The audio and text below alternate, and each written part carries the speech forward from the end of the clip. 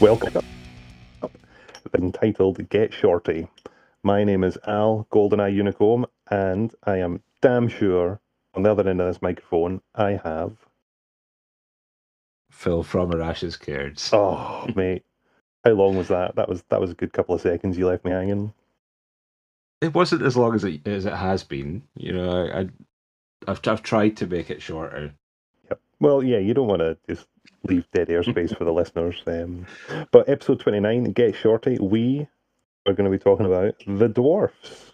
Which, look, let's face it, I think we've put the dwarfs off for quite a while, and we just had to rip this band-aid off and get it done. Yeah. I think obviously dwarves are a very polarizing one, and we'll get to that when we start talking about them. Yep.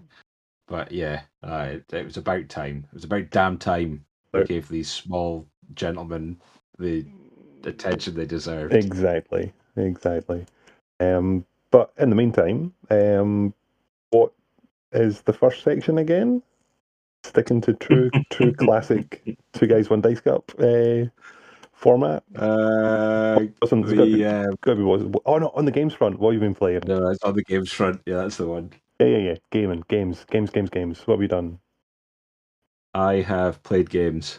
Right, talk about them. You've been to any tournaments? I have no, but I've played Blood Bowl.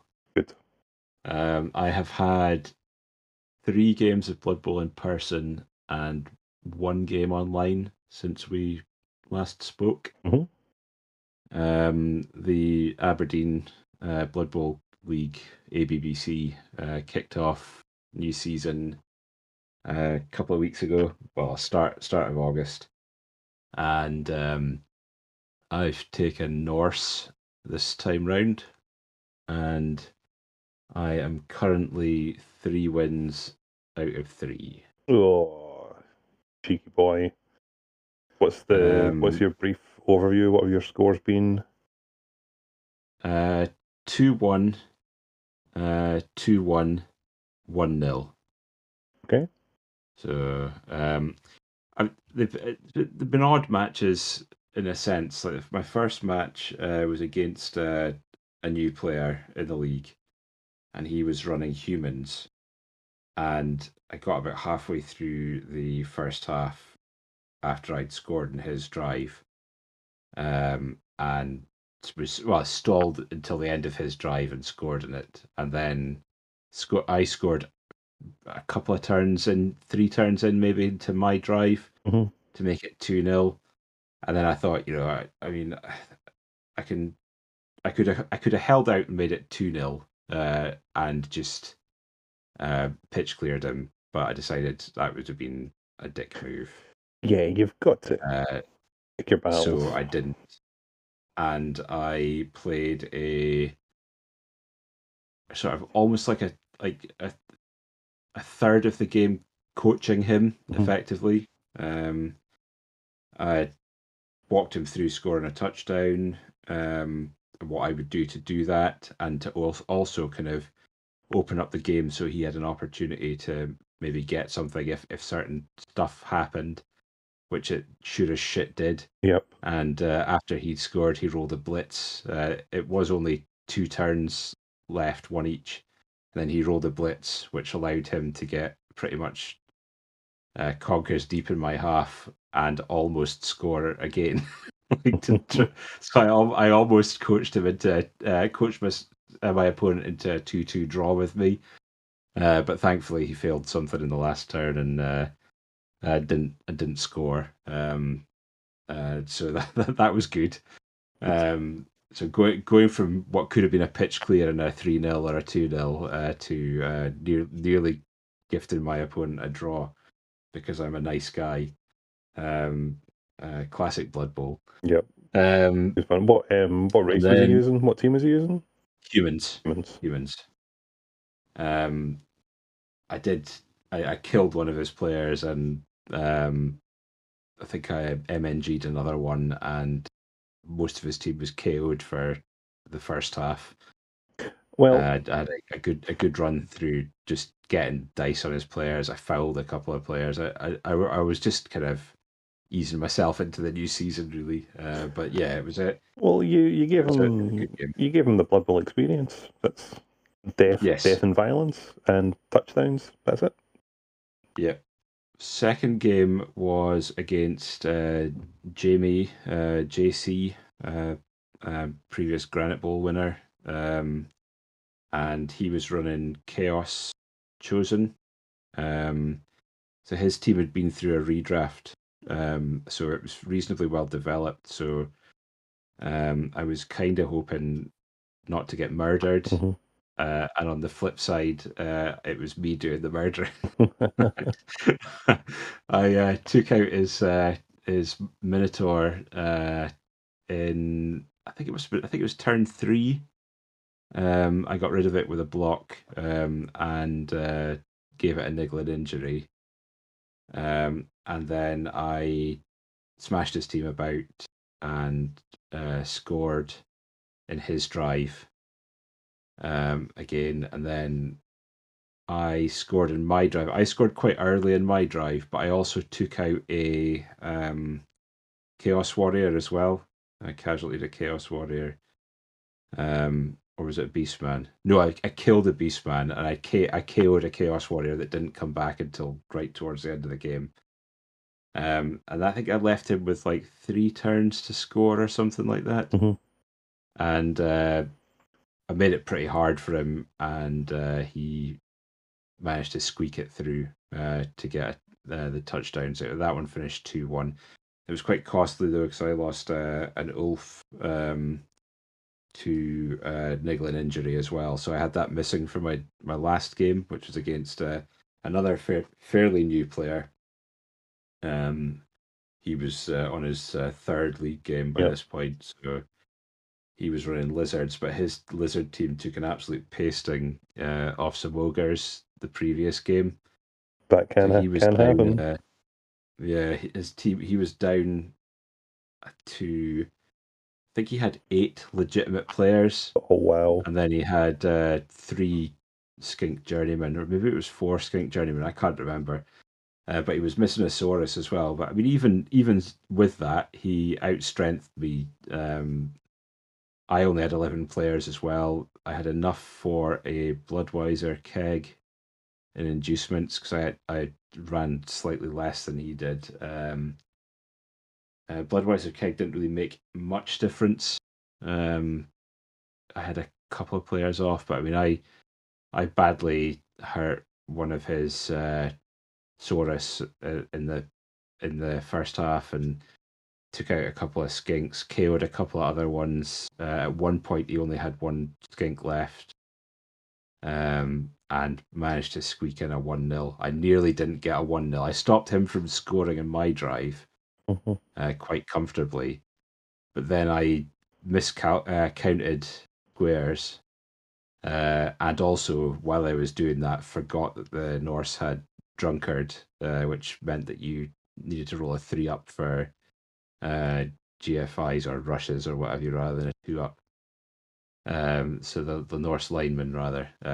So I left one of my Valkyries overly exposed and lost the ball, but then managed to win it back eventually and score. But I think at that point we each had only like 5 or 6 players on the pitch each. Mhm. Most of the players were either KO'd or injured. Um, so it was quite a tough, brutal game. But it came out that 1-0 as well. Yep. So quite happy with that in the league so far. So with I know you've talked about your games there, but what skills and stuff did you pick up during those 3 games to bolster the team? So the players that have skilled up, I have skilled up. One of the Ulfs has got block, and both of the Valkyries have got block. Um, Normally, I would put wrestle on one of the Valkyries, but there's quite a lot of stunty teams in our league at the moment. Mhm. So I'd rather have block, and I'd rather not have them on the ground, given the amount Yeah. of fouling that's likely to be done. So Yeah, I went with block in this instance. So like, it's funny because like we talk about oh, well, these are skills that we would probably go down the route of, but if your league is X or Y, you might want to think about. We talk about that quite a lot in the rookie coaches section.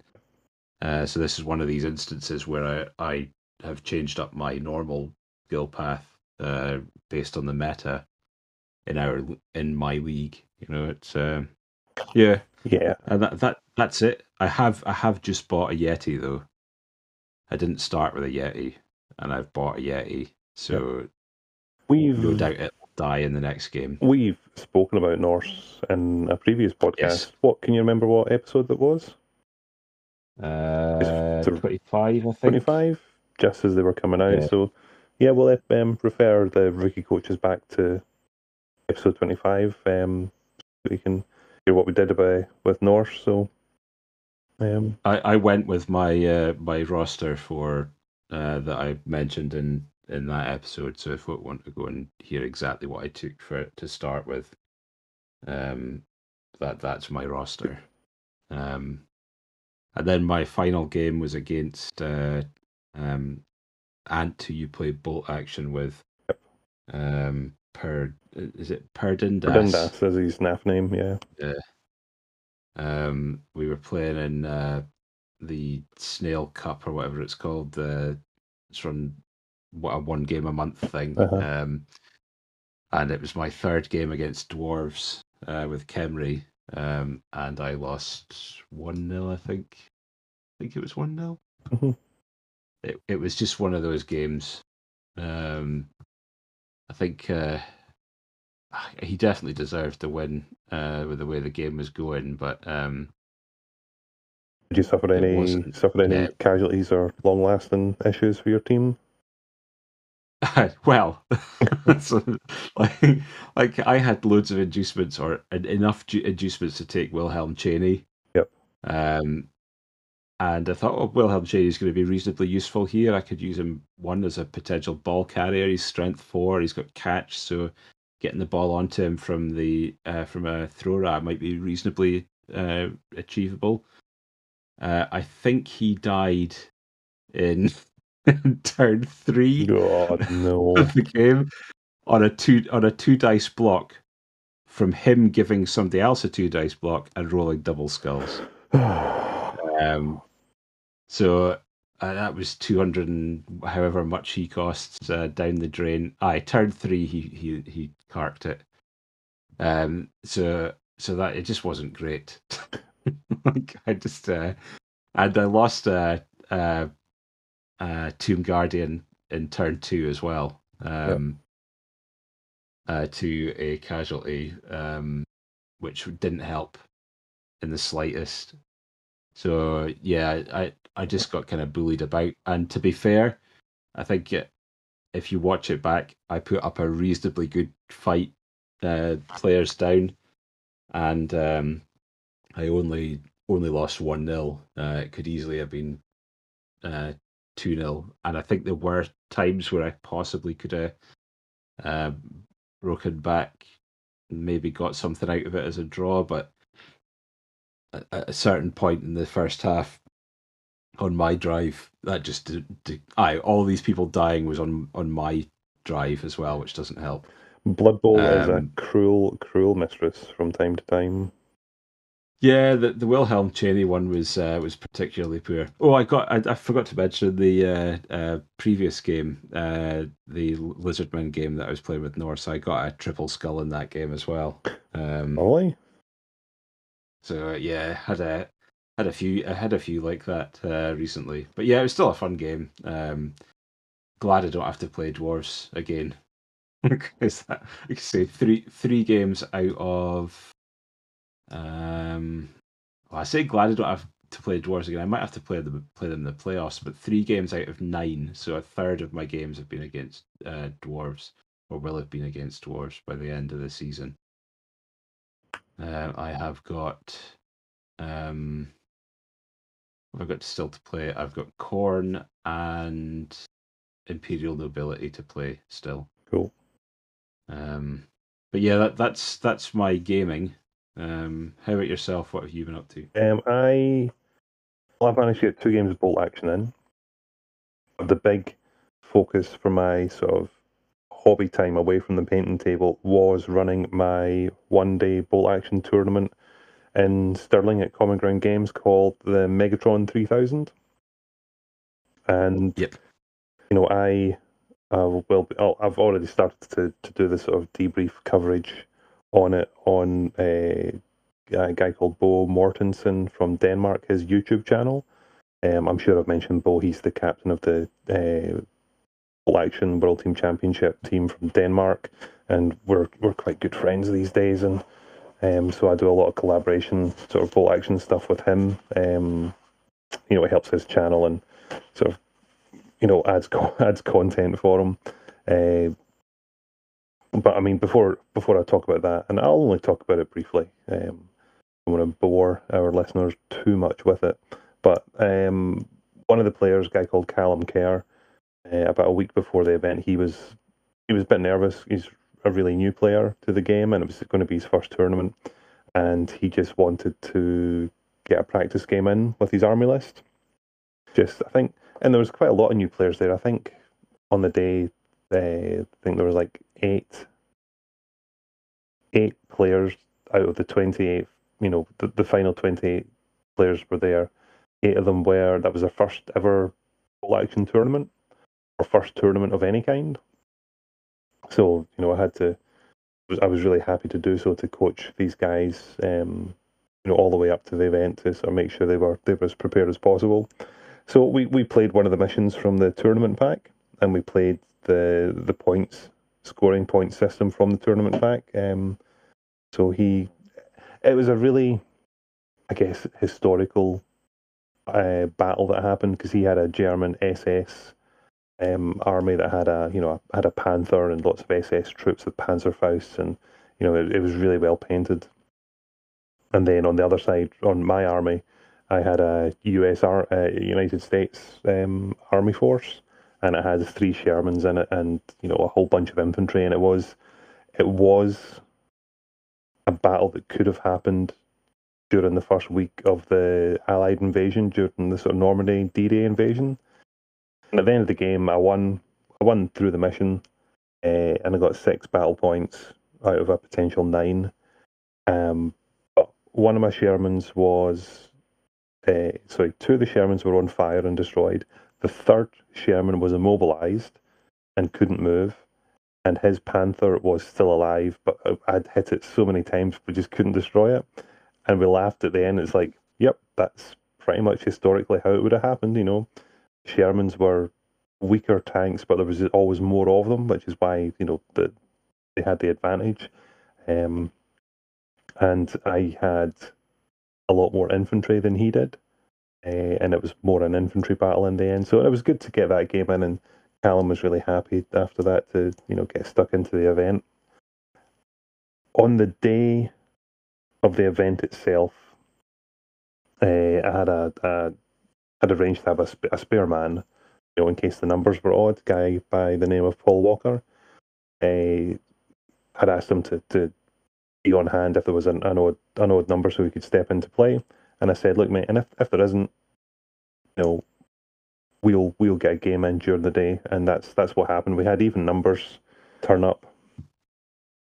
So once round 1 was underway and everybody was sort of settled in, and there was a spare gaming table, so we set up our armies, and we had another game that just lasted throughout the day. So he's an experienced player, and he had his list that he would have used if he had to take part in the event. So we played one of the event missions, and again used the same sort of event scoring system, and I won that game again. I got 8 battle points out of a potential 9 for the victory.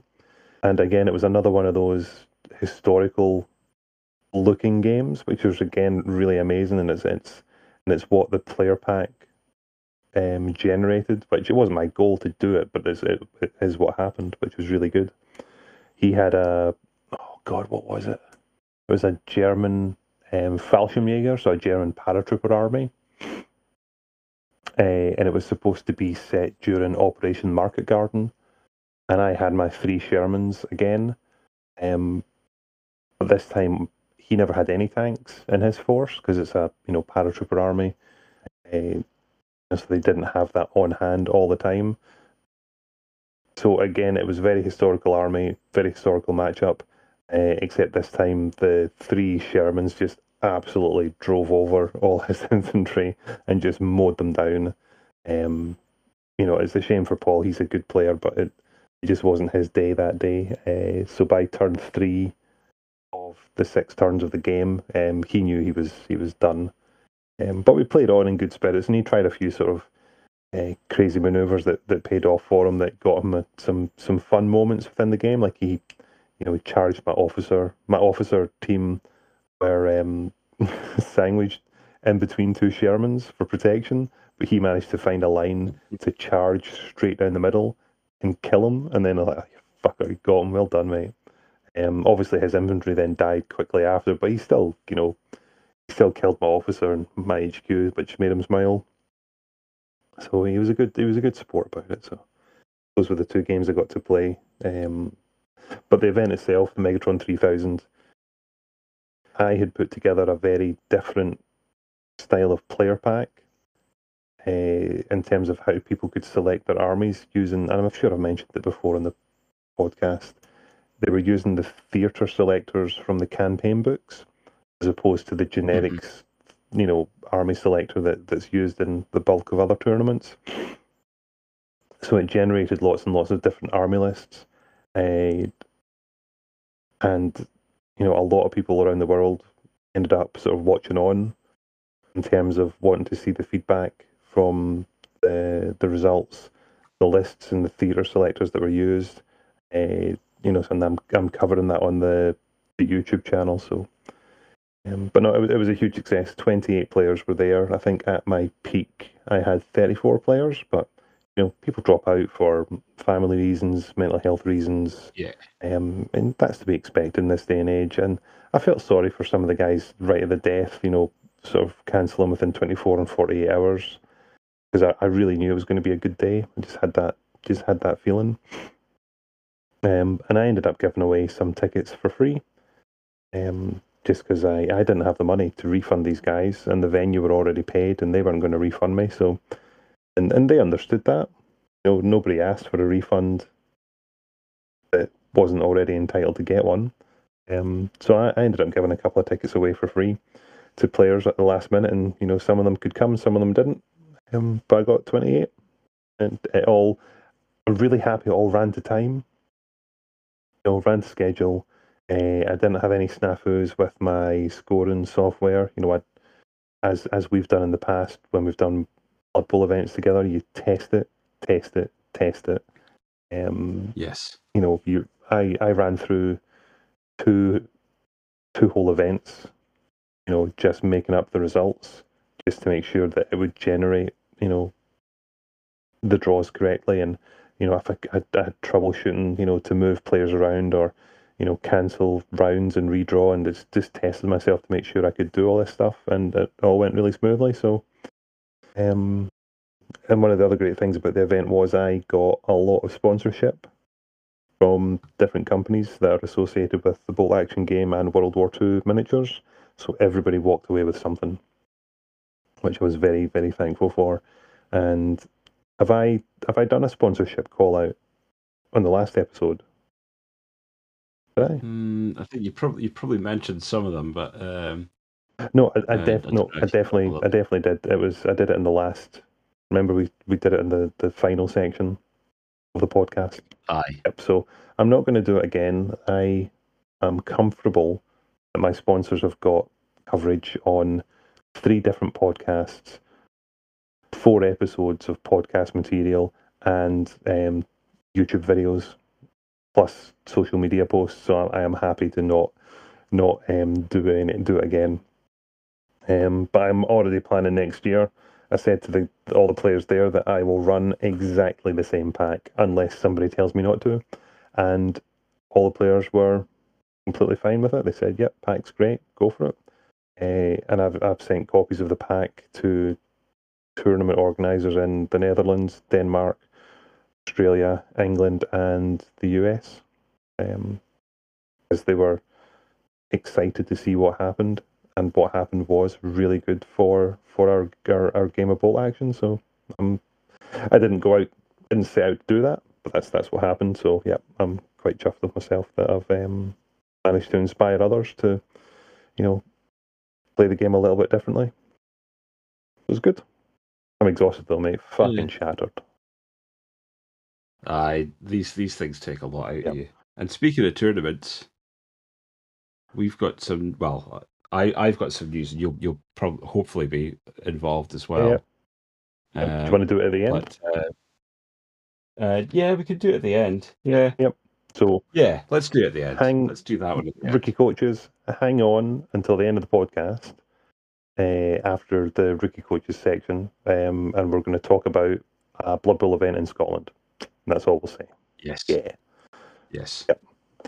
So, and moving swiftly on to what's on the table. What's on the table, and what have we spent? The monies. Oh. Money. Oh no, I've forgotten. What did I have? Yep, I remember now. I have spent money. You have purchased. Yes. I have. Do you want me to go through some of the stuff I've done? Well, look, for me painting, I can do it. I can pick it off pretty quick. I'm balls deep into a high elf commission team now for who's that idiot from Dunfermline? No, Dundee. What's his name again? McNaughton. Yeah, McNugget69. He's your proper NAF name. Well, that's not even his NAF name anymore. What is his NAF name? He's changed it to Marky Mark. What a loser. Exactly. McNaughty69 was the best name that he was given by his peers. It was. I for one was shocked and appalled when he changed it. Yep. Yeah. Without permission. That's all I'll say on the matter. Yep. But I am balls deep in his high elf commission. He's asked for one of the Dundee football teams away kit, so it's white and orange. Yes. So white takes a bit of time, but miniatures are good. I did all the green stuff that I needed to do to sort of stretch arms out and the likes. And oh man, this Black Orc team I've got, if I could just, it just needs this final push to get it over the edge to get it done. It's just a whole bunch of little details. Just and then the transfers, and it's super frustrating. But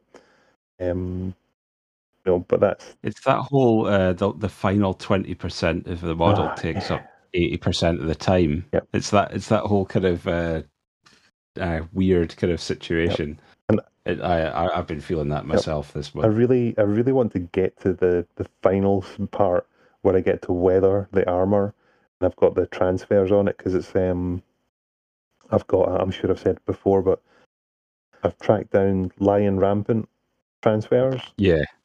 In red, so it's going to be another very Scottish-y looking team. It's just like the alternate Scottish flag. That's pissing me off because I really want to get it done, but anyway, that's the length of my hobby. Everything else was very much, all my other free time was very much focused on final tournament prep and communications. So you have been a busy boy. Have I? I've done some stuff. What have I done? I don't think I've done masses since we. Well, maybe I have. I thought you just had. Having a look here. Yeah. No. I'm just flicking back through Instagram. Yeah. Since we last spoke, I have done a fair bit.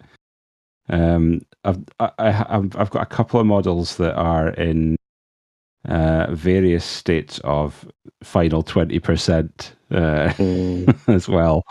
I've got the Sloppity Bile Piper for my Nurgle guys, and one of the guys for the Wormspat is sitting at about like 75 to 80% done as well.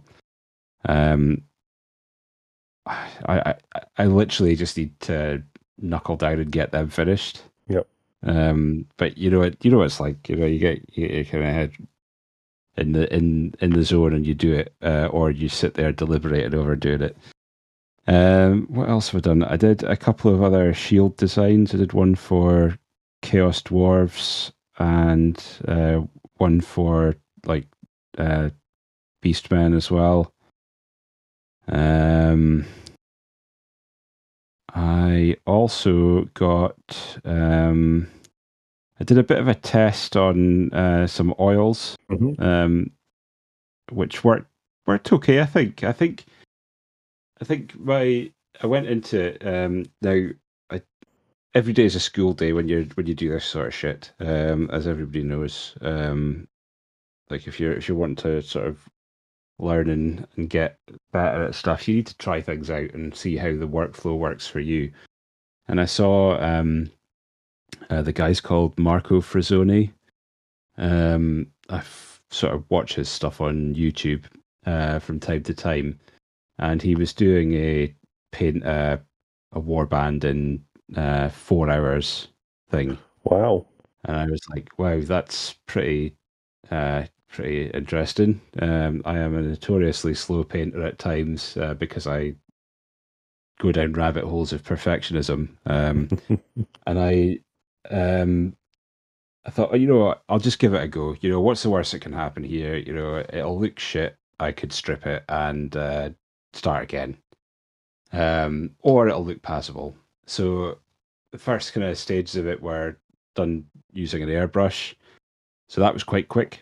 So the build and that part took maybe about 2.5 hours in total. And that's pretty good going. The oils part took maybe about an hour, and in total, if you take into consideration, I mean, I'd add maybe half an hour onto that because I made a mistake and had to go back and correct it.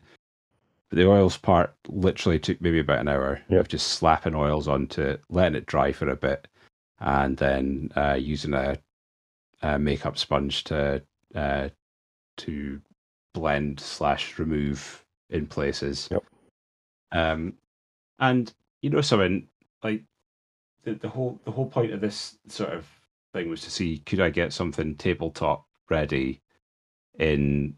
I'd set myself 8 hours because I'm, like I say, I'm a deliberator and messer. But I would have had that tabletop ready with it being based within 5 hours, I think. Mm-hmm. And they aren't bad. I wouldn't leave them like that because, like I say, I'm a bit of a perfectionist. So there's loads of things I would do to kind of push them past that sort of level, and will do at some point. But yeah, it was a good learning experience. Interesting thing to go through. Hadn't really worked with oils for anything else other than like light weathering and stuff before. So using them more as kind of staining and washes was a bit more of an interesting kind of thing to do. It sounds like a similar experience when I went and did that Soviet tank with the ammo by Mike Jimenez product. Yes. I had all the weird oils and potions, and the what you're saying about the makeup sponge, the sort of high density, nice soft sponge thing for shifting the paint about, and it's different, isn't it? Yeah, I like some elements of it. Some are a bit more challenging to kind of work around, but it was it was like I say, it's a good thing to try stuff in your hobby if you're interested in painting and learning about painting. I think you need to push yourself out of your comfort zone from time to time and give things a shot. Not everything will be a success, but I guess a success in its outcome, but in it will still be a success, and that you will come out of it learning something. Exactly. At some point you'll find techniques that work for you, and then they go into your repertoire and you can churn them out. One of the best examples for me was the winter German bolt action army I've got. I had to learn to do. It's not salt masking. I know what you mean. It was using the hairspray. Yes. So learning that technique, and I think for the first half a dozen times I did it, I had the step-by-step guide, and I watched the video, before I went in and did it. Whereas now, it's just ingrained into me. I know exactly what processes and methods I need to do to quickly churn out, my any additional vehicles and artillery pieces I need for the army. So people, you find your techniques that you like, and you'll adapt them, and then you find the ones that you're like, "Whoa, this is white man's magic. This is crazy stuff. Can't do that." And then you just pass that by. Aye. I think you're right there as well in terms of you find a way to adapt it to the way you work as well. Because obviously everybody's got different ways of working. Nobody's got the same pressure level that they use brushes with. You haven't got exactly the same stuff 9 times out of 10 as the person that you're aping has, and then you kind of work. The best way to do it is to kind of find a way for it to work for you. I think, and then that then becomes a technique that you can do, like you were saying, like in your sleep. It's muscle memory. Yep. You've got it locked in there. So yeah, I've got a couple like that I've picked up over time, and just some happy accidents as well. Where I've been like, oh, that's actually worked out quite well. I'll keep doing that then. Just keep repeating that process. Yeah. So yeah, it's been an interesting month for painting. Maybe not got as much done as I hoped I was going to get done because I'd been busy at work. But it's been good. Yeah, my hope in the coming before we go on to monies, but my hope in the coming months is that my son goes to sort of childcare nursery 3 times a week. Yes. So I am looking forward to having some more free time, not just in the evenings, to achieve stuff. And I've already started to do that. One of the issues I have, obviously, he falls asleep at night time. Airbrush, compressor, and the sort of what do you call the box thing you spray into, and it shoots the that thing. Yeah. All that stuff when it's turned on is pretty noisy. Whereas during the daytime when he's at nursery, I can just crank it out. So, the first few days he's been at nursery, the airbrush has been working overtime, just laying down all those sort of base layers and highlights, so that in the evenings I can do stuff with the actual brushes. So it's been good. I'm happy. Yeah, I think that'll be good for you. Just get a bit of your back into your routine or a new routine, working around that. Yep. I know what it's like though myself. Like I can't paint later in the day because I've been sat goggle boxing if I could screen at my work all day. So by the time I get home, my eyes are absolutely buckled. Yeah. So I tend to do most of my painting on the weekends, if possible, or on fortuitous days off or what have you. But yeah, or sometimes really early in the morning. I tend to before I go to work. Mm-hmm. But yeah, money's. So we have not communicated overly much this month. Have you spent money? Yes, I think I told you last month that I definitely will have spent X amount at least, or will have bought something at least because it was due to come out the day we were recording or what have you, or the day after or the weekend after. But yes, I have spent money. So I don't think you've gone over the top. So is it something like £97 this month? No, it's more than that. It's more, like a lot more.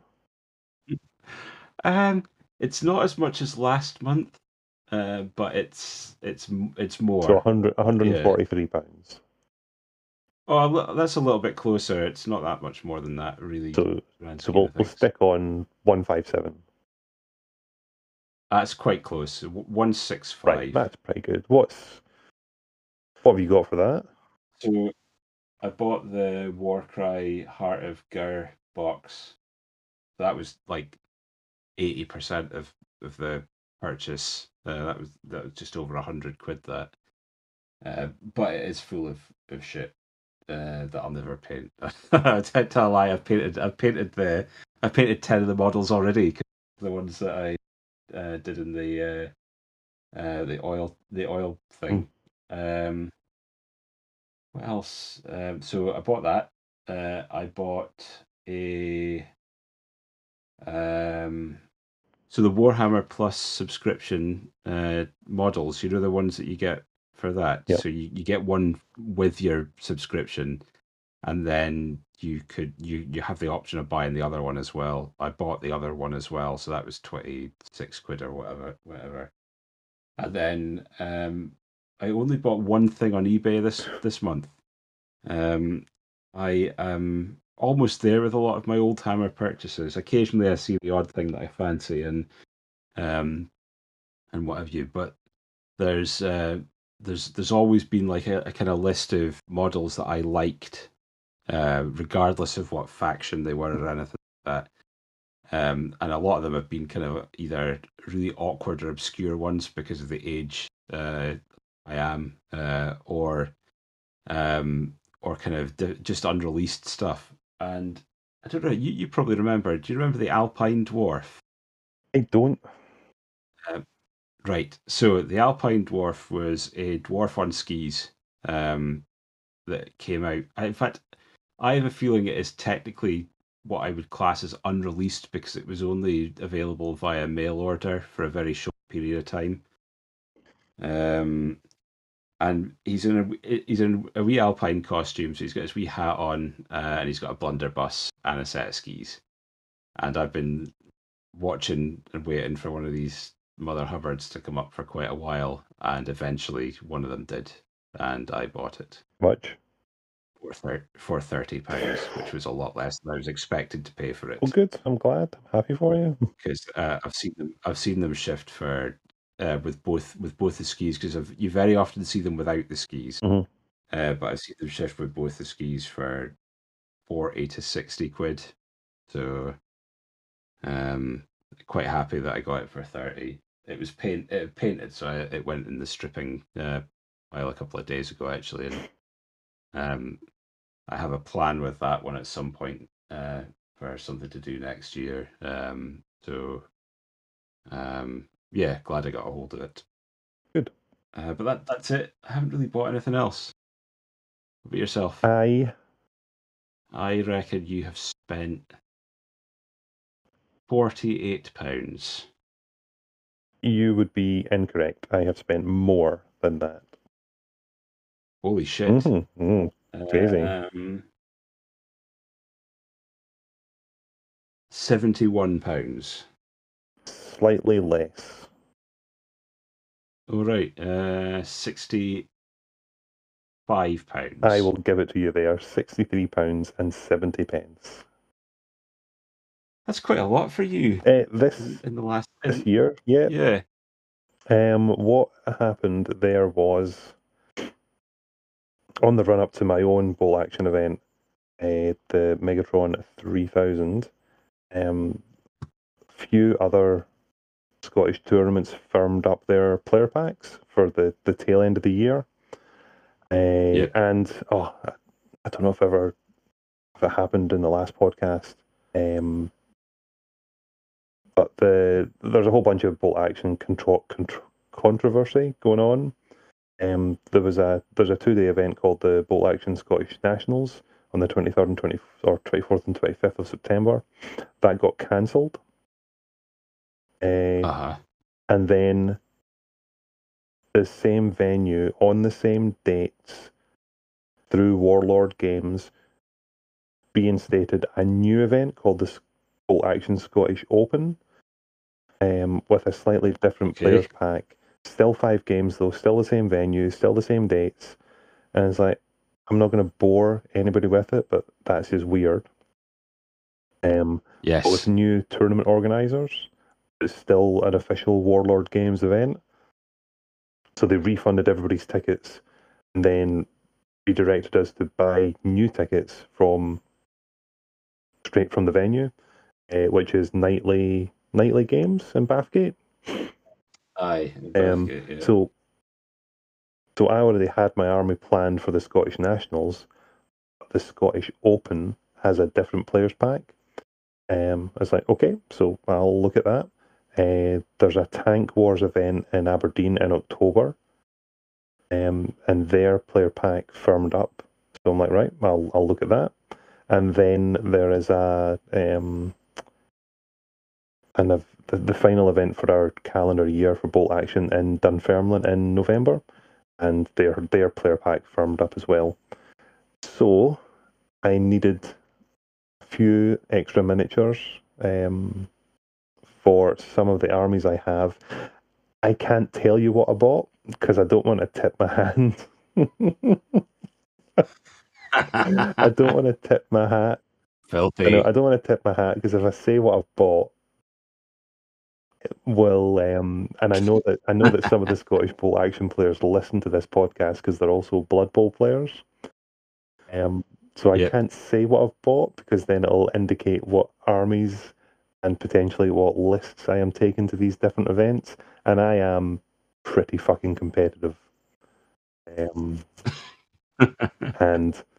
I know that these Bolt Action players are listening to this podcast, so I'm going to put it out there. I am out to win the Scottish Open. I am going to try my damnedest to win the Tank Wars in October, and I am also going to try and win Winter War in November. That's balls deep, laying it out there. That's strong. That's strong. That's a strong statement. Yeah, you're pushing That's a strong statement. So, so yeah. I bought things, and they totaled £63.70. Answers on a postcard as to what you think Al may have bought, and we can assist his opponents in their list building by starting that conversation. Sometimes. So yeah, but it's my PayPal account is now 0, so I really need to finish some of these bloody commissions to get some money, to spend some money. Oh, aye. Scary stuff. Money. Amazing. Good job. Rookie Coaches time.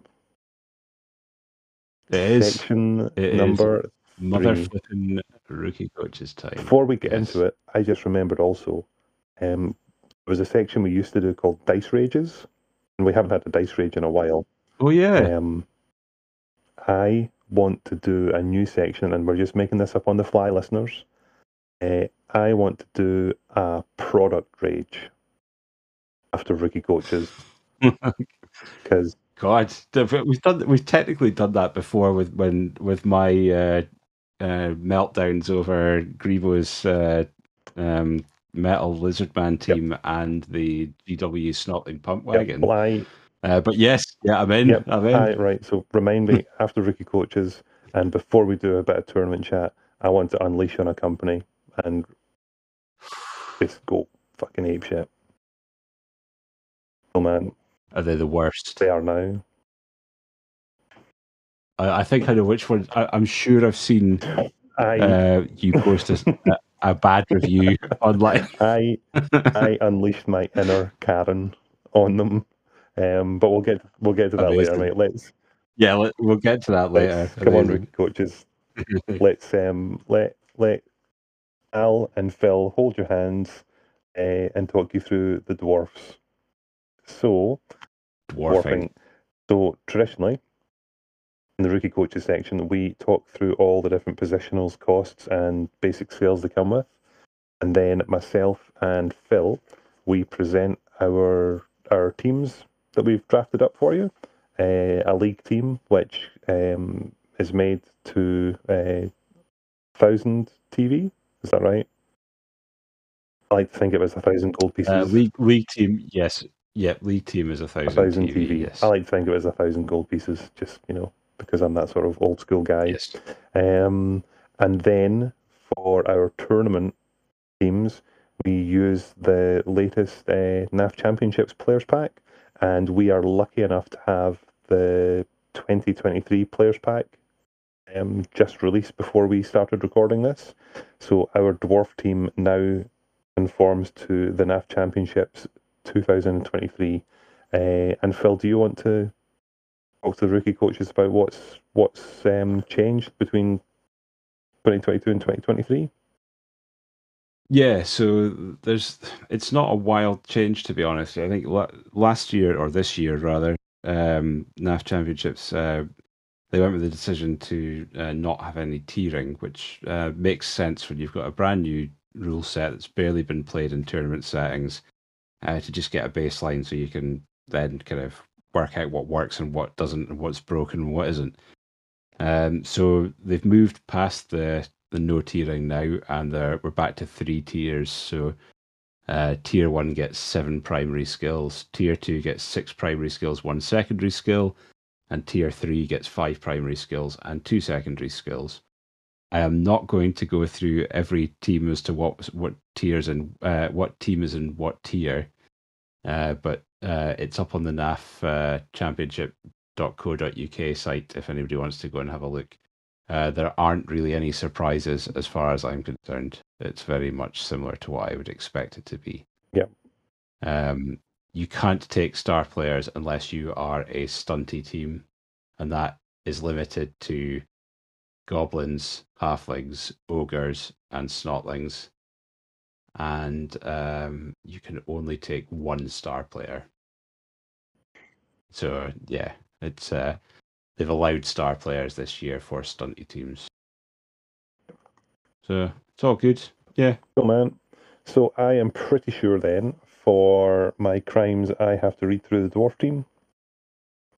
Yeah, I think I did the Imperial Nobility I team am last. super so sure. So, yes. Ladies and gentlemen and rookie coaches, we are on the Blood Bowl rulebook, page 112 of the hard copy. Dwarf teams. So, 0 to 12, dwarf. Bleh. Start again. Dwarf. Oh my god. Dwarf Lundgren. I have mentioned before. I'm not cutting that out. No, leave it in. I have mentioned before on podcasts, like every time we've recorded, I drink. I'm always drinking alcohol every time we record. So as the time wears on towards the end of the podcast, I get a bit loose. But I'm on the red wine tonight, and I had a big night in the pub last night. So anyway, back in the Batcave. Dwarf teams. 0 to 12. Dwarf, blocker, lineman. 70,000 each. Movement 4, strength 3, agility 4+, passing 5+, AV 10+. They come with block, tackle, thick skull. Primary access is general and strength. Secondary skill access is agility. Then 0 to 2 runners, 85,000 each. Movement 6, strength 3, agility 3+, passing 4+, armor 9+. They come with sure hands and thick skull. Primary skill access is general and passing. Secondary skill access is agility and strength. Then you've got 0 to 2 blitzers. They cost 80,000 each. Movement 5, strength 3, agility 3+, passing 4+, armor 10+. They come with block and thick skull. Primary access is general and strength. Secondary access is agility and passing. Then Troll Slayers are 0 to 2. They cost 95,000 gold pieces each. Movement 5, strength 3, agility 4+, passing, no passing stat. AV 9+, and they are block, dauntless, frenzy, and thick skull. Primary skill access is general and strength. Secondary skill access is agility. And then 0 to 1, the Death Roller. 170,000 gold pieces, movement 4, strength 7, agility 5+, no passing stat, armor 11+, and it comes with break tackle, 30 player +2, juggernaut, loner 5+, mighty blow +1, no hands, secret weapon, stand firm. Primary access is strength, secondary access is agility and general. Team rerolls are 0 to 8 and they're 50,000 gold pieces each. Classified as Tier 1, as we've already discussed. Apothecary is a yes, and special rules, Old World Classic and World's Edge Super League. O Dwarf. Yes. Dwarves. And from memory, the Dwarf team, they were one of the first new plastic sets that came out when Games Workshop picked this up again. Is that correct? Yeah, it was the Dwarves and the Skaven that were the first two non-box set teams that appeared, I think. Maybe Goblins as well. I still love GW Dwarf Plastics they brought out. I've painted a couple of the teams as different commissions, and I've always thoroughly enjoyed them as miniatures. Yeah, I like them as well. Good. I think they've got a decent kind of vibe to them. I know there's loads of folk who get their pants in a bunch about the dwarf troll slayers using their beards as springboards or whatever. But I mean, get a grip. Like, exactly. Like choking a dick or something like that. Just looking at the miniatures on the page, it just reminded me. It's like I would actually really want to paint that team again, the fourth time. Yeah. In a different primary color or different secondary color. Anyway, we digress. So, do you want to crack on with a league team? Yes, I can lead you up. Go for it.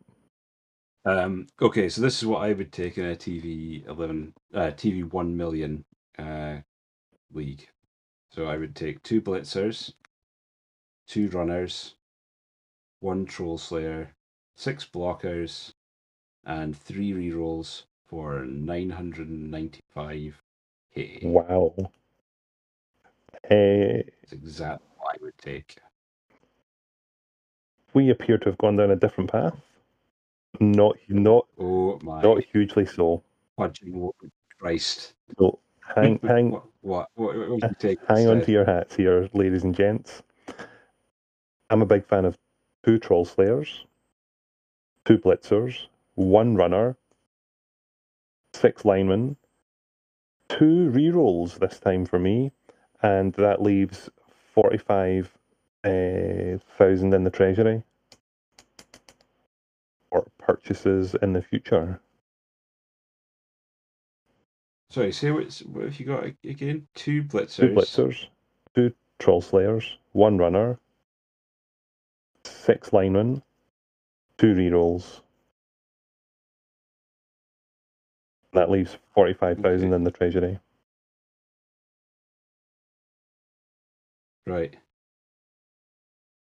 What's got you hesitating? You sure that you sure you don't have more than that at the treasury? Let's just rack up the should we do the math here. So, yeah, I'm going to live math this. So you've got 160 for the 2 blitzers, 190 for the 2 troll slayers, and then I do. Sorry, 85. I do have a lot more left in the treasury. It's 155. Yeah. Oh my God, Al, your math is terrible. Oh, it's all right. We've both made maths errors recently. So I've got 145 in the treasury. So slash that. I'll add in a 3rd reroll. That leaves 95 in the treasury. And actually, I would leave 95 in the treasury. Are you sure? Right. Oh my God. Oh, sorry. Let's get this out. So it's 420 for 6 linemen, right? 190 for 2 troll slayers. 160 for 2 blitzers. 85 for a runner. And you bought. Oh no! Hold on. It is 955. Okay. Am I good? So you were right. You were right the first time. Your maths is not bad. Good. Right, so I'm back. It just doesn't seem right. Anyway, so I'm leaving that money in the treasury. So in terms of players, you went with Control Slayer and two runners, whereas I went the opposite. Yes.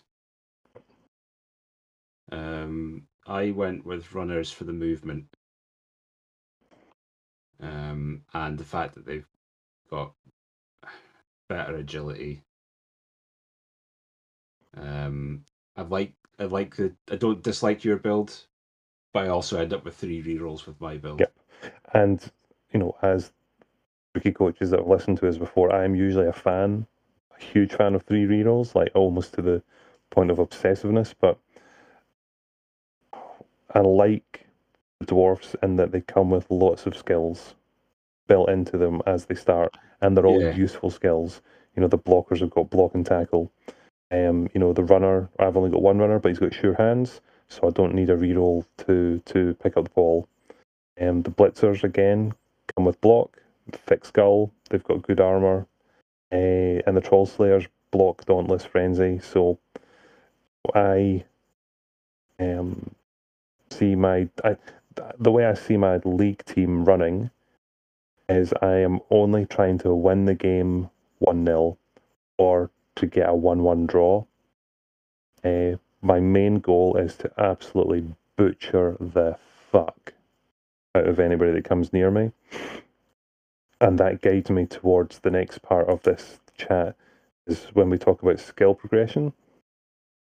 And for me, skill progression is for the Troll Slayers, they're going to be, up front, taking names. I want to see Mighty Blow arrive pretty quick. For them, I think that'll be quite standard. Yeah. I'd like to see the Blitzers pick up Guard pretty quick so that they can assist the Troll Slayers in their business. And then actually I'd give both the Blitzers Guard for sure. And then when it comes to the linemen, they're a dwarf line was already pretty good. So, a couple more guard just to mix it up, which isn't very imaginative, but that's what I would be looking for. And then probably some of the sort of skills that'll help that early game of ball control. So actually look to take kick on one of them to try and get the ball deep in my opponent's half during a kickoff, to give me more time to bash, really.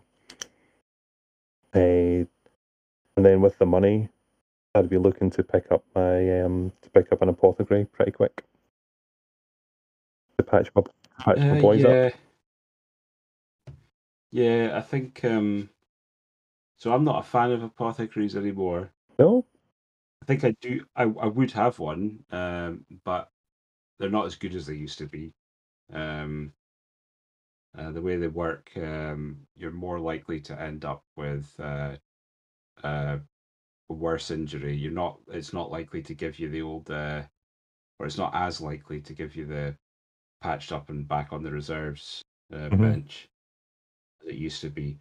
I'm pretty much in agreement with you on your skill choices. I mean, I think that sometimes it would depend on leagues and stuff like that, but pretty much blockers get guard and mighty blow, and then when past that point, I would just fire and rehire because you don't really need they just start getting to the point where you're just taking things for the sake of taking things, and it's just bloat after that point. Yeah, you don't need them to do anything beyond hitting people. No, and they will, if they've got mighty blow and guard, they will be getting casualties from time to time, which will, and there's more of them, so there's more chance of them getting MVP as well. I think blitzers, like I would usually go Mighty Blow or Guard for them. Probably one with one and the other with the other to start, and then flip it, and then tackle after that. But again, like if you're in a league, you could probably rinse and repeat them as well. There's not really much you take past that on those guys. I should have said as well, the runner block. Yeah, so on your one with just running one runner, yes, I would take block. I would take on mine. I would take block on one and wrestle on the other. I'd make one a ball carrier and one a sweeper. And I think second skill on the ball carrier would be that on the ball one, which is your kickoff return and pass block. Because that's useful, getting 3 squares closer to where the ball's been kicked to. Yeah. I like your thought about putting kick on one of the linemen. However, I don't know. I think I would disagree about kicking long. I would actually probably want to kick short so that I can be on them quicker. If you pick two, sometimes depends on the team. But say you're playing elves and you kick deep, it allows them to move further away from you and Daka you, which is encourage you to come closer, and then they'll look for a point where they can sweep round behind you, and effectively they've just turned the table. That's a really good point, mate. Well made. So if you do kick short on against some teams and against slow teams, kick short can work quite as well because you can swamp them and get all that guard rammed in there. And if they fuck up the pickup, you're on them, and they're less likely to pick the ball up again. And who knows, you might turn them over and drive. Yeah, that's good tactical chat, mate. That's good call. You coaches should listen up to that. There are some circumstances where I would kick deep, possibly against like another dwarf team, because you can then try and isolate the ones at the back from the ones at the front if you're clever about it. But yeah, I don't know. Kick's a good shout. I think it's a useful skill to have. And I think if I was choosing between guard and mighty blow on that and taking one or the other, I would take guard and kick rather than kick and mighty blow. Definitely. I think that would probably be more useful. Troll Slayers wise, Troll Slayers are weird as well because you kind of want to go mighty blow, and then you're kind of stuck. Like, what do you want to go with after that? Like guard again? You know, you can't have too much guard. I don't know what else you take. Maybe tackle as well. Yeah, tackle would be another. Usually be the second option. I mean, I would not, be considering the classic skills like strip ball or wrestle with these guys. Although, actually, strip ball maybe. Well, yeah. strip ball is useful. So in your team, with if you're intending on only running one runner, then strip ball would fit nicely on one of your Troll Slayers because you've got that frenzy there as well, so you can push them further away from where the ball fell. And if you've got loads of guards built around that as well, you're all good. I think you've kind of done a job. So strip ball's a decent shout on. Troll Slayer, yeah. Yeah, neither of us have mentioned Death Rollers yet. That's you see, it's a trap. I like Death Rollers. I like them. In a long league, after I'd bought an Apo, would I buy a Death Roller? Possibly. Yeah, I think I probably would. But a bit of a trap, though, and I've often found, like, when I've sort of played a lot with goblins and the secret weapons and stuff, if you've only got one, secret weapon, your opponent is super encouraged to score quickly to get it off the board, and scoring quickly against dwarves. If there's a if you make a positional mistake, or if you get a couple of bad dice rolls with your blocks or something, then they can break through your defense and score quickly to get that death roller off the pitch. And the chances are you're never going to have enough money for a bribe kicking around. Yeah, unless you get a free one, you're not Yeah, going to be getting precisely. bribes. No. So I looked at the death roller. Who wouldn't? Look at the stats it's got. It's an absolute death machine, which is why it's called a death roller. But it just doesn't fit for me in a league. I'm afraid to say, for sure, if it's, as you said, if it's a league that's gone on for a couple of seasons, and you've got the cash built up, just to hire it for 3 games and then fire it just to have it for some fun and spend some cash. But Yeah. in a sort of six. So I mean, sorry. Yeah. I mean, would I induce one as well if I had the inducements? Take a Merc one. I might. I know it's a bit more expensive. You're looking at what 220 or 200, or I kind of mind whatever the Merc cost is. Yeah, I don't know. I think so. You said your first purchase was going to be an Apo. I think my first purchase would be another Troll Slayer and then an Apo. So I would want to get up to the 12 players before I got the Apo. Because you're looking at like armor is pretty good across the board there. Even the runner and the Troll Slayers are, or the runners and the Troll Slayers are pretty above average armor, or average armor. Yeah. Well, I think for my build, I've got 45 grand in the treasury already, so my apothecary should come along pretty quick. Yeah. So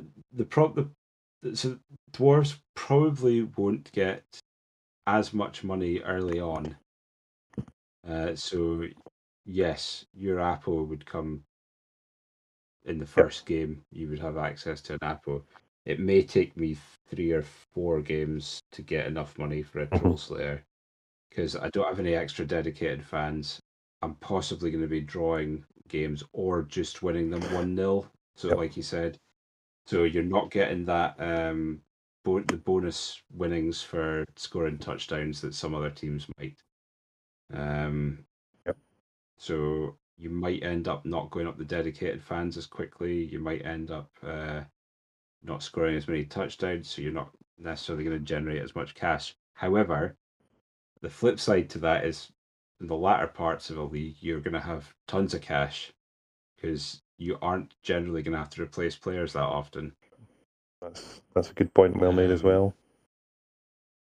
So you will have money kicking about to spend from your treasury on things like mercenary death rollers, star players, etc.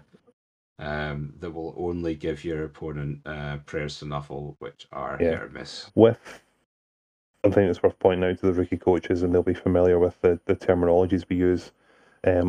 All the skill development paths will be primary and planned, so we're not rolling randomly on the skill tables. This is all pre-planned skill progression through the primary skill sets. So usually we'd have the funny discussions of go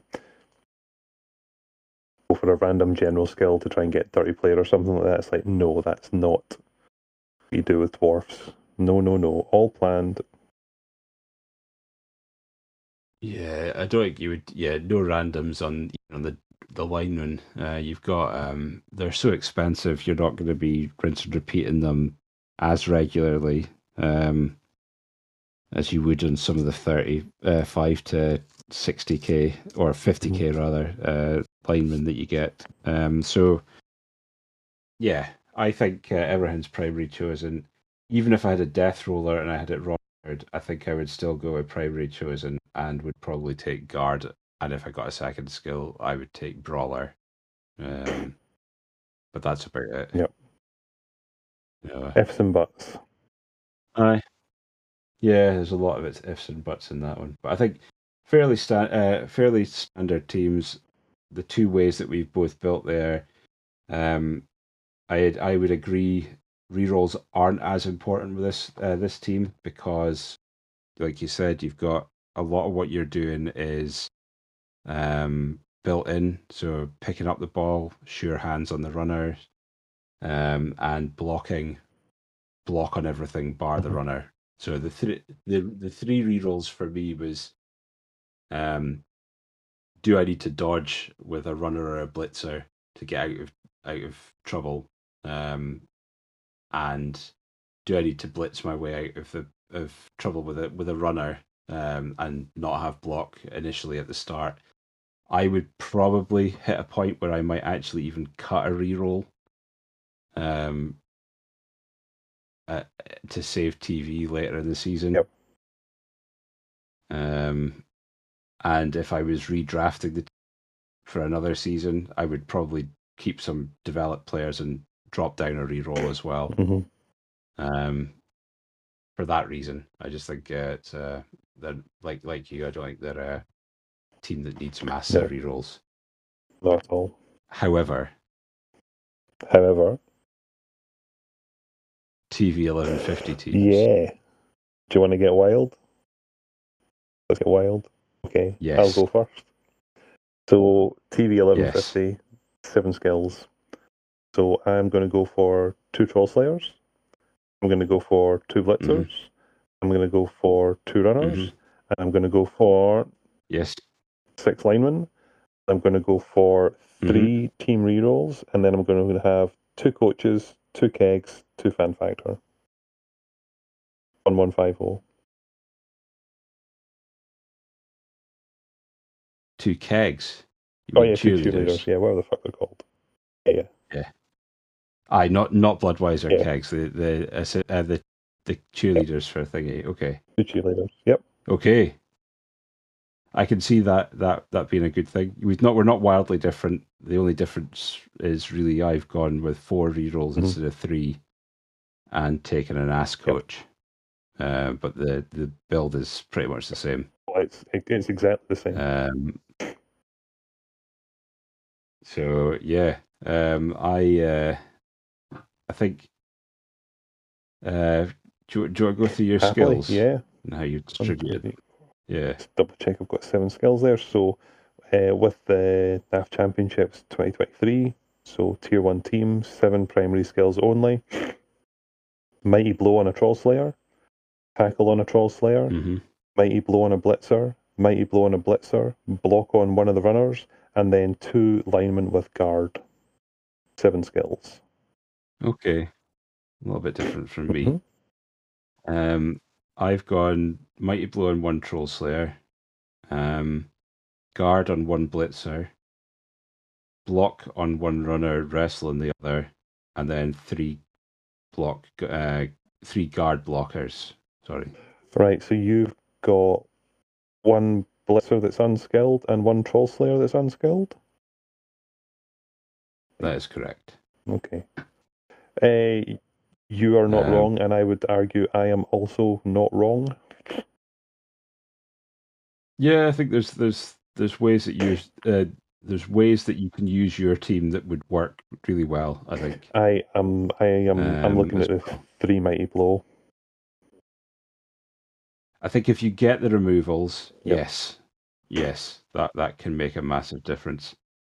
I think there's some areas that might have diminishing returns, but if you could, removals are big. I think now in Blood Bowl, if you can get people off the pitch a lot, it does make a massive difference. Especially as a lot of teams aren't going to be running Appos anymore. I know that the one weakness this skill set has is that 2 guard. If my opponent can target 1 and get it off the board, having 1 guard is light. And I remember this from when I played Chaos Dwarfs. And I only ran with 2 guard, I'm sure. I always remember there was always a moment when I lost one. I really struggled. But I am reluctant to drop below the 3 Mighty Blow. And I feel that tackle on the Troll Slayer combined with the frenzy that he's got, he's a key worker, a key worker, so to speak, for the dwarf team that I'd be envisioning. Yeah. I think.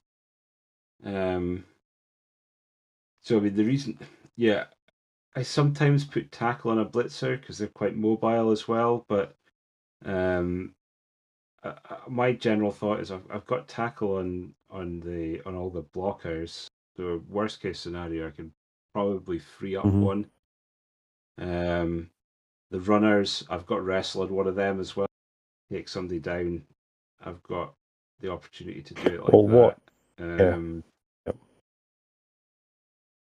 I think the one thing that would swing me away from Mighty Blow, the guard, like so the one key for the guard is guards active Mm-hmm.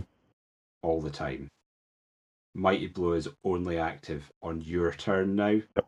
So when you're hitting somebody, if you knock down somebody in their turn, it doesn't Mighty Blow doesn't apply anymore. Whereas guard is active on my turn and my opponent's turn. So I think that's the only thing that would towards guard over Mighty Blow. The one concern I've got about your skill set is the wrestle runner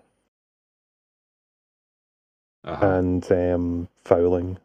Like I know that you've got guard, and if he goes down, he's got there'll be some assistance there to help him out. But with the rise in popularity of the stunty teams, and even you look back in some of the builds that we've talked about here on the podcast, we've always got a dirty player floating around. So fouling is more prevalent than I think it used to be, I believe. So I'd be nervous that your runner, it was, as soon as your runner hits the deck, somebody's going to jump on his face. So that could happen, and that's something I would have to play considerate of and just make sure he's reasonably well protected. The only points I'd be really looking to kind of utilize him really is making space or as a safety. So he'll probably be in the backfield on my opponent's drive. So they would have to have got past a good chunk of my players to leverage a foul on that player, or something would have had to have gone really badly wrong, and they'd have got a couple of my players off anyway to get players over me. On my drive, I may even not run him and keep him on the bench. It depends. It would depend on what I was playing against. You would hope that playing against some of these like foul build kind of stunty teams and stuff, you would chew through their team pretty quickly with the tackle and the block. Anyway, their chance of leverage and a wild foul on something like that would be fairly slim. Not to say that it can't and doesn't happen, though. We've all had somebody a speculative single player foul and go straight through the armor and murder your player. So it can and does happen. But yeah, I would take that. I think. I mean, there is an argument for putting block on both of them, or what have you, for sure. Yeah. But that's why. But as I think as the rookie coaches can get a feel and an understanding that we are two different players, but we've pretty much arrived at very similar rosters and builds with the dwarfs, both for our league and our tournament builds. So, and again, there was extra cash rolling about, but neither of us went for a death roller. What a thing. Yeah. If it had been the previous NAF rules, I would have taken because a of the death roller. double skill. Yes, Absolutely. and I'd have given it sneaky git. Yes, because dirty player +2 and sneaky git, and all that guard would just have been fantastic, and was by the looks of it, and for some of the dwarf teams that were playing at the NAF Championships this year. So yeah, I think it would have been a good option, but yeah, not anymore. I don't see the value in it now. So general rule of thumb, if the tournament you're going to allows a double for or a secondary skill for dwarves, and it's got a decent TV 1150 or more, you will be needing to consider taking a death roller. For sure. So the next bit is then, would the dwarves win a tournament? Rating out of 10. 10 being nailed on, these guys can win a tournament, and 1 being no, they can't. What's your rating? 7. You go 7? I'd give them 7. an 8. No, I think your problem is it's very much dependent on the what you come up against, because there are loads of teams out there that would just rifle your game and you're going to end up drawing, or you're might 1-0 it and not get many casualties, and your strength of your tiebreakers would be shit. That's not to say that they can't win it, and there was a dwarf team on the top table at the NAF Championships this year. So, and that's part of the reason why I'm saying 8. I'm not saying that. Yeah, I would say you could probably push it to an 8, given the tournament. They certainly wouldn't drop below a 7 for me at the moment. Yeah, I think they do have potential to struggle against some teams, though. What I would say about the dwarfs, though, and for our rookie coaches, and I might not have said this before about any other teams, is that these are a good first team for a player. It's just new to Bolt new to Blood the Bolt action. Bolt action. Fuck. That's new to Blood Bolt. The dwarfs are a good team that come with a lot of skills. They're very forgiving, and they're good to learn with. I would say. I think they're. I disagree a little bit. I think they possibly would be a team that might put people off, because they aren't. I don't disagree that they're good for learning. They're great for learning positioning, and they do have a safety net, and that the armor's high. They've got block bar, the runners, but I think the fact that they don't win as easily unless you know exactly what you're doing with them would be more problematic for newer players. The slow movement as well. Yeah, I don't think they're a bad team to learn with. There's worse out there, but I wouldn't encourage a brand new player to go dwarves. And that's where the great thing about this podcast is we've got different opinions. So the rookie coaches can listen to you, they can listen to me, or they can switch off and listen to another popular Blood Bowl podcast. Don't choose option 3, people. That's a dumb option. No, I think generally, and we've all had this in leagues. People who play dwarves take pelters because dwarves are boring, and it's quite spawny, especially if you take dwarves in a league that's full of stunty teams and elves and stuff like that. But I don't have a problem with them. They can be as interesting as you make them, and you can learn a lot from playing them. So I don't, a bit dismissive to say that they're boring as such. So yeah, a good team. Do you want to talk about the star players for them?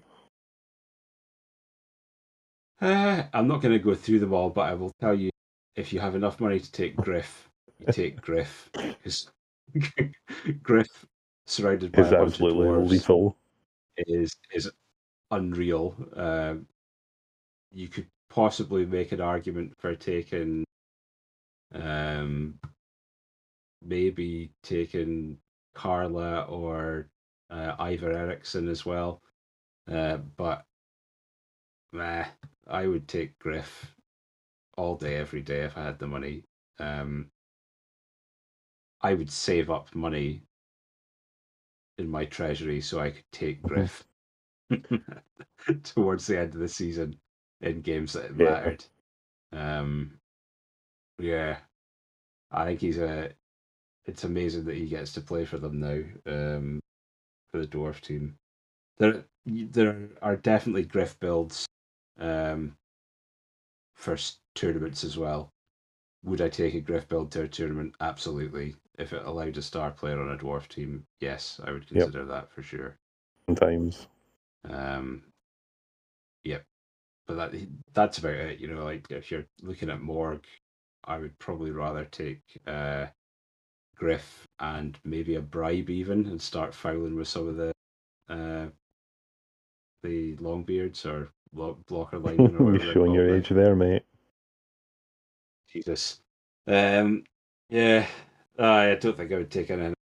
There's nothing much else in there that's. No. No, no, So no. there you go. I'm not There going you to go, do rookie coaches.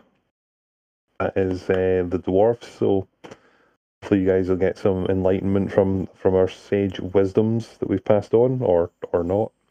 Um, and then I think the next section, I get to rage a little bit. Oh yeah, I want to hear. I want to hear the because I've only seen the Yeah. mini So rant. I think it was the last episode, or maybe the episode before that, during our cash money guess, I had said that I spent some money on scenery for bolt action. My plan Yes. was to take that scenery, add it to my own collection, and I was going to be using the table at the Megatron 3000 with it.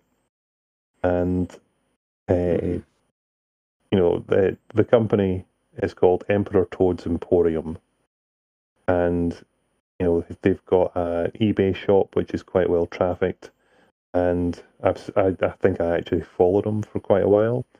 And liked his Facebook page just because I liked some of the scenery that was coming out, and I liked the price, but I was never in desperate need of any. But with a tournament coming up, I wanted to have a couple of tables worth of scenery in my back pocket, just in case I needed to put them into the pool. And I knew that I was needing some barricades and walls and hedges, so I placed an order with him. And the communication was nice and quick. He asked me what sort of mixture of terrain I wanted, so I just 4 hedges, 4 walls, 4 sections of bocage, and bits and pieces because it's all been made to order. Yeah. And I'd seen pictures. It wasn't you know world class scenery, but it was just good serviceable stuff, and that's all I was really after. Some fences and like sort of half fence, half hedge stuff. So I placed the order, and I kind of forgot about it. And then I think it was sort of 2.5 to 3 weeks later, and nothing had arrived, and I just sent the guy a message because I had I had lots of packages arriving. Sponsors were delivering prize support to my house, and I'm sure people around the world and our listeners will know that there's a lot of spam and fraudulent emails and text messages that go around asking you to confirm details to have packages delivered. Uh, so Yes. whenever somebody said they were going to send something to me, I always asked, "What is your method of delivery? Are you using FedEx or UPS or local postal service? What is it you're going to use?" Just so I know I had to keep an eye out for it. And so nothing was arriving from this guy. So I messaged, but nothing. day went past, 2 days went past. I sent more messages, a few more messages. And then when you get blanked for a week, the frustration started to build. So, I went down the path of doing a sort of a discreet post on his Facebook page. And nothing came of that. Then I think I was tired one night and I dug deeper into the company and I found the gentleman who owned and operated it. And he had posted publicly, associating himself with his company through Facebook. So it wasn't a strange stalker thing. So I decided to send him a message directly. I sent the same message to his Facebook company, Emperor Toad's Emporium. I sent an email, and then I also went on eBay to send a message through my eBay account to his. And then it was late one night, I got a message saying that he would be in touch the next day. It was from his private account. And then from his company account, he said, I'll make it tomorrow. I'll start making it tomorrow. And that was after 3 weeks after I'd paid up front. Yes. And so then another week went past and nothing. I had received nothing, no more communications. And through my different prompts and stuff, a few other people got in touch with me to say that they were also waiting on products that hadn't arrived, including a local player to Scotland who had dropped a lot more money than I had on scenery on recommendation from somebody else within our community. And then that was, at that moment, I decided, nah, enough's enough. So I cut loose with one of those public Facebook posts, has anybody had dealings with Emperor Toad's Emporium? What's the deal? I've not received my product, etc., etc., etc. Proper Karen style, what the fuck is going on? Having given this guy ample opportunity to handle it privately and just deliver, what I'd ordered. And then responses of people, it's currently in real world, it's August 2022. One guy posted saying that he had ordered stuff last October and he was still waiting for some of it. And it's like, what? Jesus. You're crazy. Other people had posted that, yeah, we ordered stuff that never arrived, or, then other people that I know well in the community, not just here, but in Denmark and in England, had said that, yeah, I ordered a whole table's worth of terrain from him. He didn't pack it correctly, so when it arrived, it was just bits. And it's like, what? This is just nuts. And then once all this bad sort of feedback came from the community, I just hit the PayPal complaint button, and I got a full refund within 6 hours. That's how quick PayPal reacted to my complaint. That money was back in my account within 6 hours. That's just, that was so fast. So I left them a negative Google review for Emperor Toad's Emporium, and I left him a negative Facebook review for Emperor Toad's Emporium, and I will never use them again, nor will I ever recommend them again.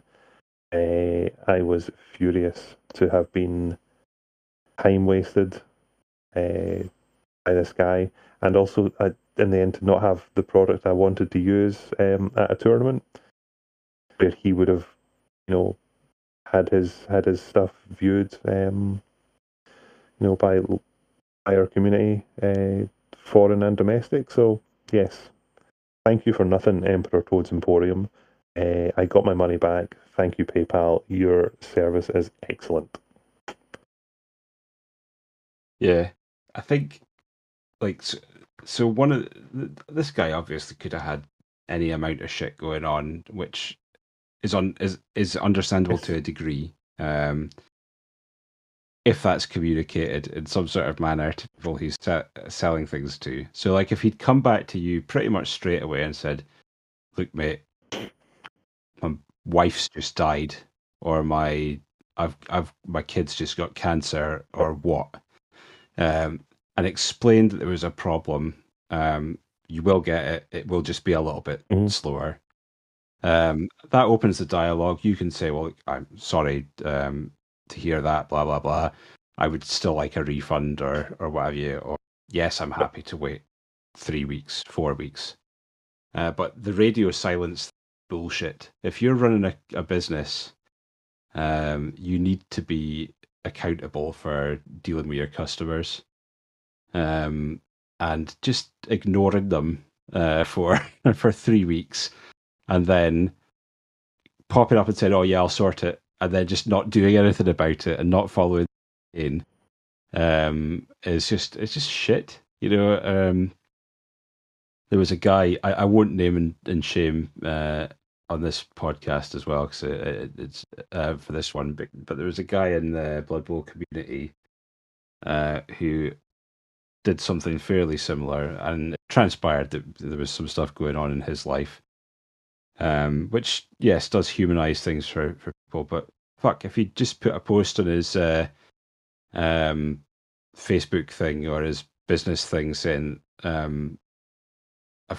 there's a personal issue at the moment, things are running slower as a that'd be fine. But that person was ignoring a customer chasing them up and still posting shit that they were selling on their Facebook page.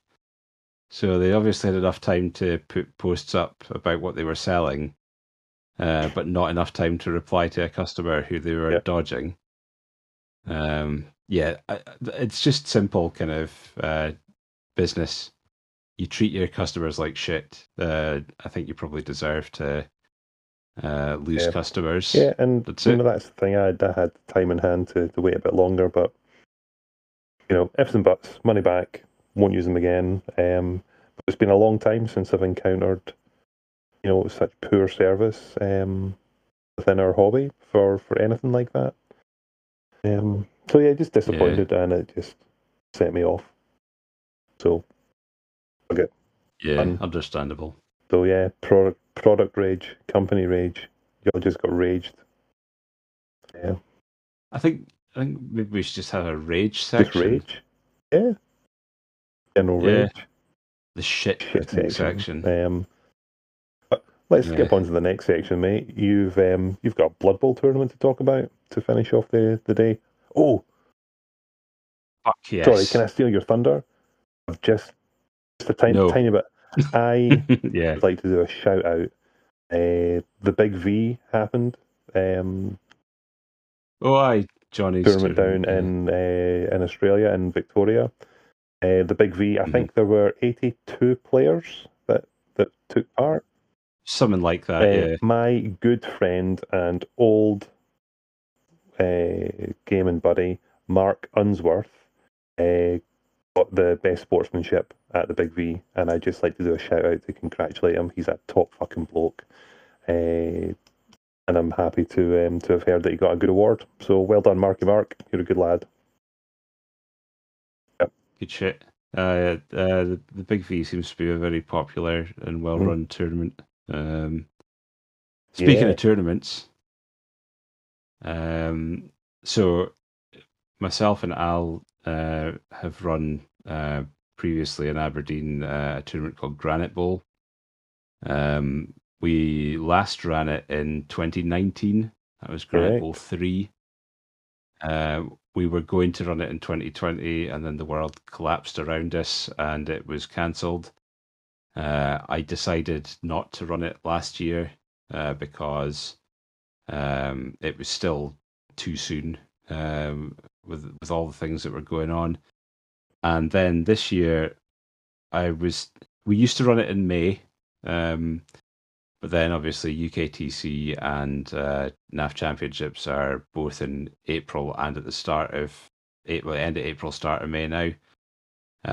So I wasn't keen on running it in that time period. I struggled to get a venue for a long time. I have finally got a venue, and it is going ahead as a one-day tournament on October the 15th. it's like a weight off, because I mean I enjoy doing it, but I was getting really stressed out about not being able to secure a venue because the greedy fuckers who run venues up in Aberdeen are just being fucking ridiculous given the circumstances. Now, yes, energy's more expensive than it used to be. Stuff's gone up. Yes, it has. But I'm sure they would rather have people at their venue than not at their venue. So thankfully, Holborn Bar in Aberdeen are home this year, and we'll see how we get on with that for maybe tournaments going forward. But yes, October 15th, £15. Eurobowl rule set. Sponsors that we've got nailed on already are Artis Opus, the brush maker, and Mantic Games.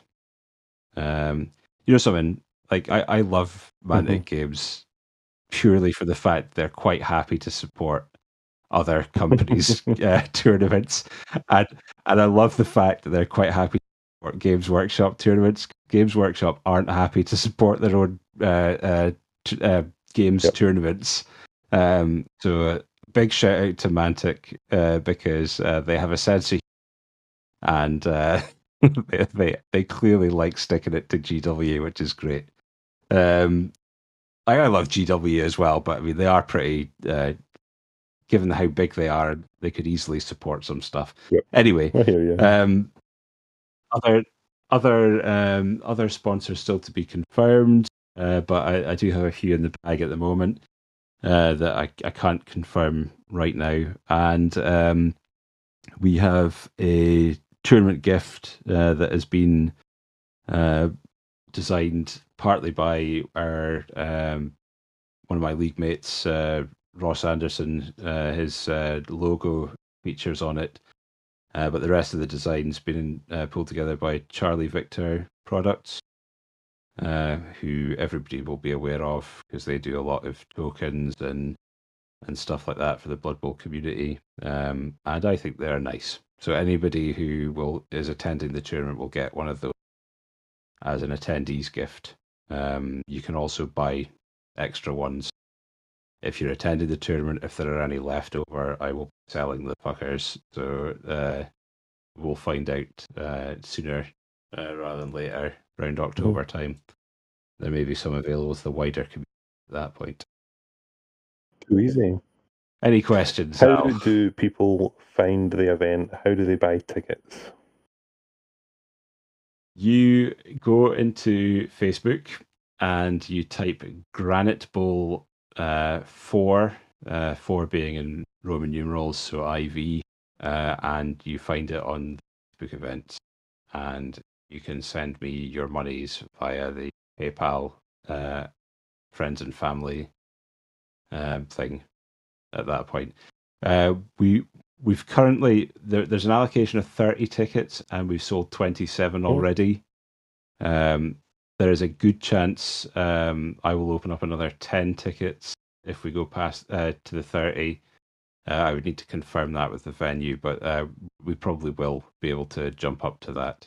So if anybody is interested, just give me your money. Money.